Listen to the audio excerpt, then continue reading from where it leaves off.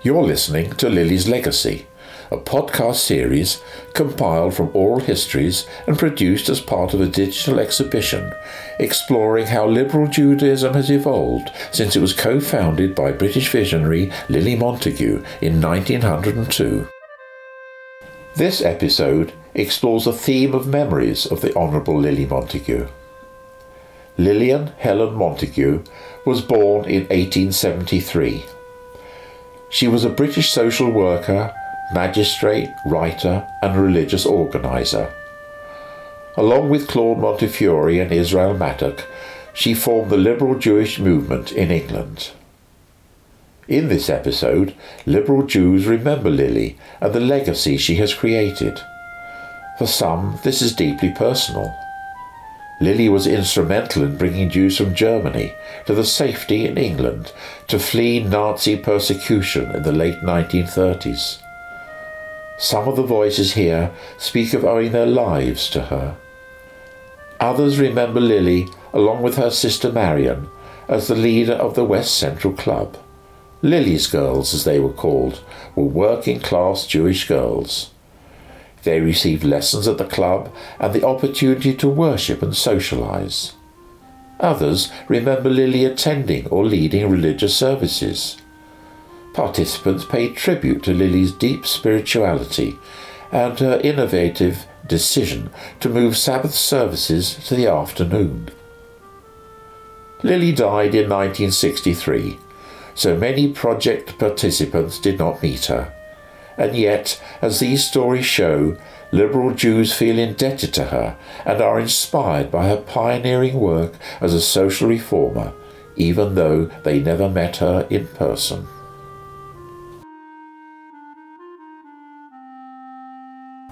I knew she was a very famous human being. We always knew if Lily Montagu was in the congregation, because whatever prayers were said, it was guaranteed that a split second after everybody finished, Lily was still praying. Always the same. You said Amen, 1, 2, 3, and then Lily would say Amen. So my mother stayed in close contact with Lily and her two companions, her sister Marion and her companion Miss Lewis. And she used to take me to services as a 7 or 8 year old. And I remember sitting with Miss Lewis having to be very formal and quiet during the service. We maintained contact, and then when I was about 11, my mother, who had been attending the Brixton Orthodox Synagogue, became rather tired of hearing, "Where's your husband? Why don't we ever see your husband?" My father was a hatch, match and dispatch Jew. He never went to synagogue. So my mother went to Lily and said, "What on earth can I do? I'm being so embarrassed by these people." And Lily said, "Go to Streatham Liberal Synagogue. They won't ask you about your husband. Become a liberal Jew."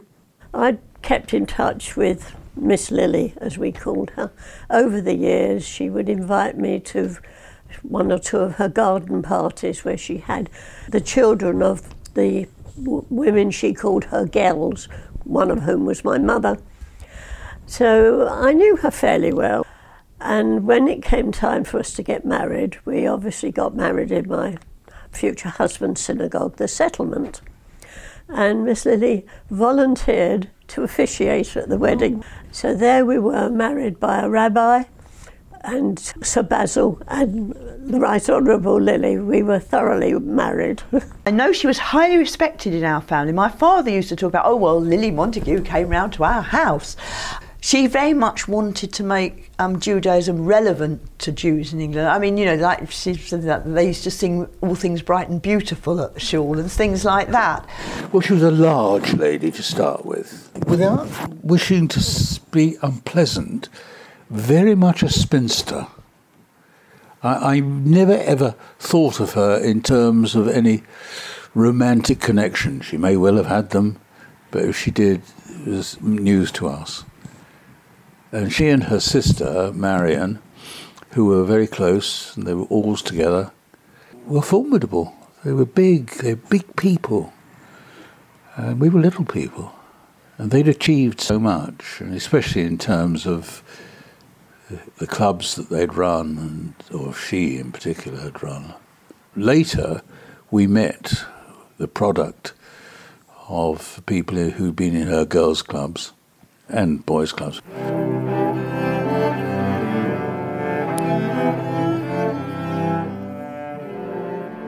You come to shore in the afternoon. For me, it was better because I had to get there, because it's not round the corner like I could walk there. I'd get to the tube and go. And so I joined that one. I thought it'd be a nice afternoon and get home. It's okay, it's still light, which after a service is not that long. And I enjoyed it because I got to know people, and a lot of our members from the old shul joined. The Shabbat morning services are in the afternoon. They're at 3 o'clock in the afternoon. I think it's 3 or 2. And that is because Lily Montagu, probably 100 years ago, or maybe a bit less, decided that it was really important that the young Jewish women who worked in the factories and the shops and the offices, I think, and had to work on the Saturday morning or they wouldn't have a job, that it was really important for them to be able to have somewhere to have a weekly Shabbat service. At that time, in the 20s,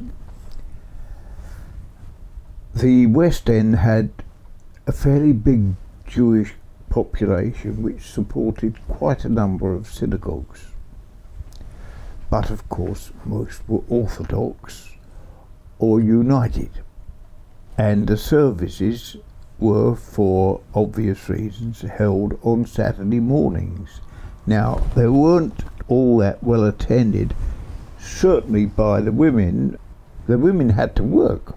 And the West End at that time was the centre of a very prosperous clothing industry. And they worked 5.5-day week. Saturday afternoon and Sunday you were left to yourself. But services were on Saturday morning. And certainly Jewish girls that had been in Lily's club couldn't attend. So Lily decided she would do the Shacharit service on Saturday afternoon. And of course built the West Central congregation around that situation, and here we are still holding our services at West Central on a Saturday afternoon.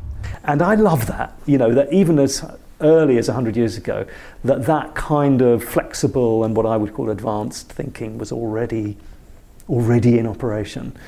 So I like that story. I just like that they did it and that here we are. And it's wonderful. It means that people don't have to get up early in the morning to get, depending on the synagogue, some liberal synagogues services start at 10 o'clock, but the majority are at 11 o'clock. Who's awake at 11 o'clock?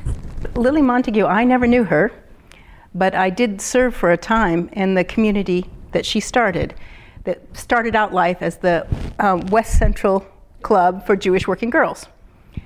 And what I loved about her approach to Judaism, she herself did not understand herself to be a liberal Jew necessarily. She'd grown up in the Orthodox world. And what was difficult for her is that amongst the girls at the Jewish Working Girls Club, there were so many of them where the official community, the Orthodox community, said, you work on Shabbat, so you can't be a good Jew, so we don't have anything to do with you. And instead of judging them for wanting to help their families and to bring in some income and needing to work on Saturday mornings if they were going to get a job and working in shops or in the rag trade, Lily Montagu said, how can I give the gift of Shabbat back to these girls? So she set up the club so that they could come and have a Saturday morning service, even if it was at 3 p.m. And I thought, yep. That's where I always want to start with where people are. And if I can do that, then I will have fulfilled something of Lily's legacy. Her recognition that you've got all these Jews that are not going to fit in to mainstream Orthodox Judaism simply because of the working reality of, you know, not being able to work on Shabbat and all the rest of it. She recognised, you know, that something must be done to make people just become more included. And the reality would have been that if it wasn't for a liberal Judaism idea, so many Jews would have been lost, either become indifferent to their heritage or become Christian.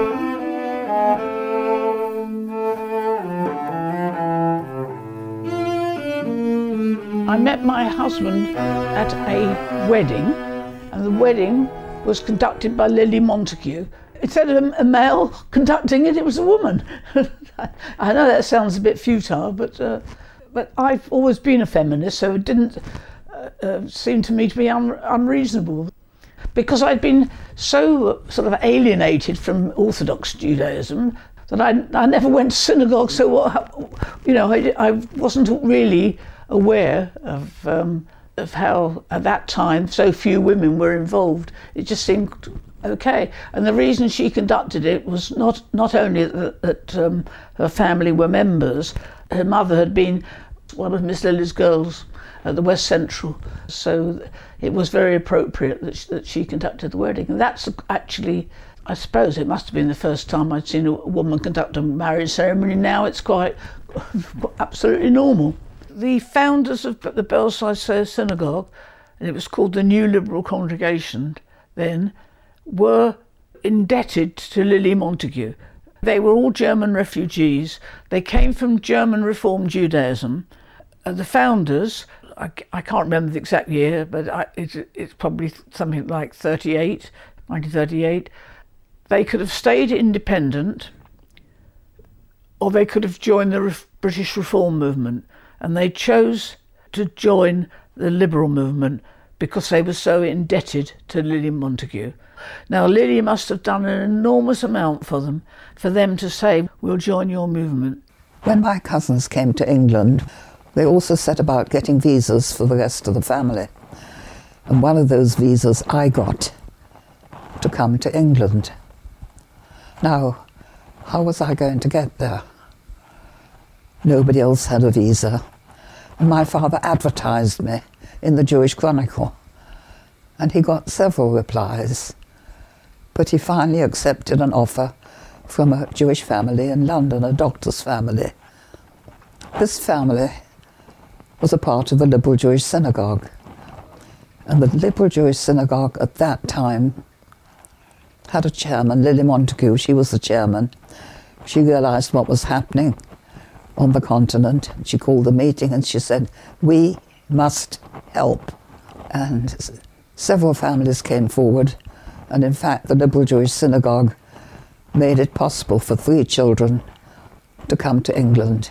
I came from Vienna, another one came from, I think, Germany, and I'm not quite sure where the third one came from. But anyway, the date finally came, and I was on one of the very first Kinder transports leaving from Vienna. I would just say she saved my life. My parents arrived in January 1939, and my mother was 8 months pregnant, and it was a very difficult time to leave, as you can imagine. In fact, I can't imagine it at all, but Lily was personally very, very supportive and incredibly helpful, arranged for my mother's confinement, had people, or indeed herself, help to find accommodation for them. They lived in Stoke Newington. They had a room somewhere above a shop. It was very simple, it was very basic, but it was safe, and that was crucial. My father became an assistant to Rabbi Matuk at LJS. That was his first position here, all thanks to Lily. My father was basically Lily's boy. Wherever she needed him to go, whatever she needed him to do, he would happily do it. At 47, I was a nurse in Birmingham, And another colleague of mine showed me a letter, and she said, "This is from Lily Montagu from London." And I said, "Who is she?" And he said, "She is a lay rabbi, and she sends me a letter every month to strengthen me and help me. As a refugee, I have many obstacles, and I'm so glad she writes to me." And I said, "Why doesn't she write to me?" And she said she doesn't know you. And then later on, when I met my husband and we got married, he said, "We're going to be married by Lily Montagu." And I said, "Oh, that's lovely, I've even heard of her." And he said, "We're invited to her home and we'll have tea there." And I was most impressed, and I felt very humble in her presence. And she was very natural and asked us what we did, a doctor and a nurse. I remember her sermon, which had the theme of giving service to other people. And then she came another time to our synagogue here.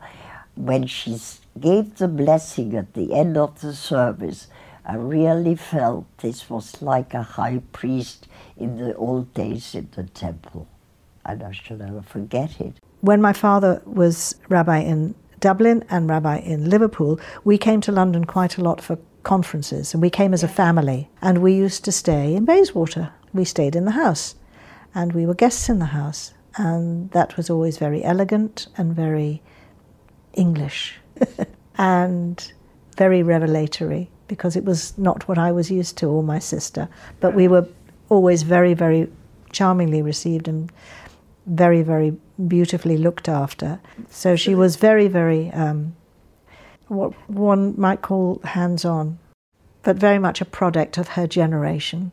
But I do find it strange, and it does make me smile, the image that I have of her as being very formal and very old-fashioned. But I have the knowledge that she was a radical. Those 2 points are hard to reconcile. And to me that makes me smile, because I don't think of her as a rebel. I can't think of her as a rebel, because she, to me, was personified as this very, very senior lady in black and wearing a hat. Or she actually reminded me of a European advocate. You know, she looked very much part of establishment as opposed to radical. She must have had the most wonderfully persuasive way of getting her way, because she didn't do it by violent argument. I didn't know her as such, but she used to be around all the time. She was often on the beamer, the Almema as we called it in those days. I remember her turning round once. She was wearing her purple hat. They had like is it a 7-sided hat they used to wear? I can't remember, with a tassel on the top. And she said, "I think I am a quarter rabbi." Well, those were the days she couldn't become a rabbi, a woman rabbi. I didn't know her well.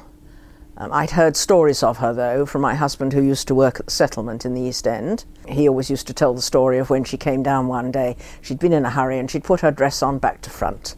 And even the girls in her group couldn't turn around and say, "Miss Lily, you've got to dress on back to front." She wouldn't care.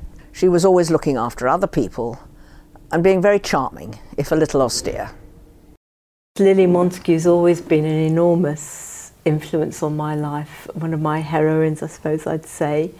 She was an enormous influence on my father, Rabbi Harry Jacobi, and I don't think he'd have been able to become a rabbi without her support. And I grew up knowing about her, looking back at the letters that Lily Montagu sent my dad and my mum. We were thinking how she had time to write all these letters. So when I was born, she wrote a lovely letter, and when my mum arrived in the country, she wrote a lovely letter. And she was so unfailingly supportive at the time when other people, because my dad had left school at 14, and there were some other people who just didn't think he'd cut it. And she had this faith in him. So, you know, apart from being an amazing figure, she just believed in people. And that's really important. She's, for me, a role model who for her faith and her work in the world were just inseparable.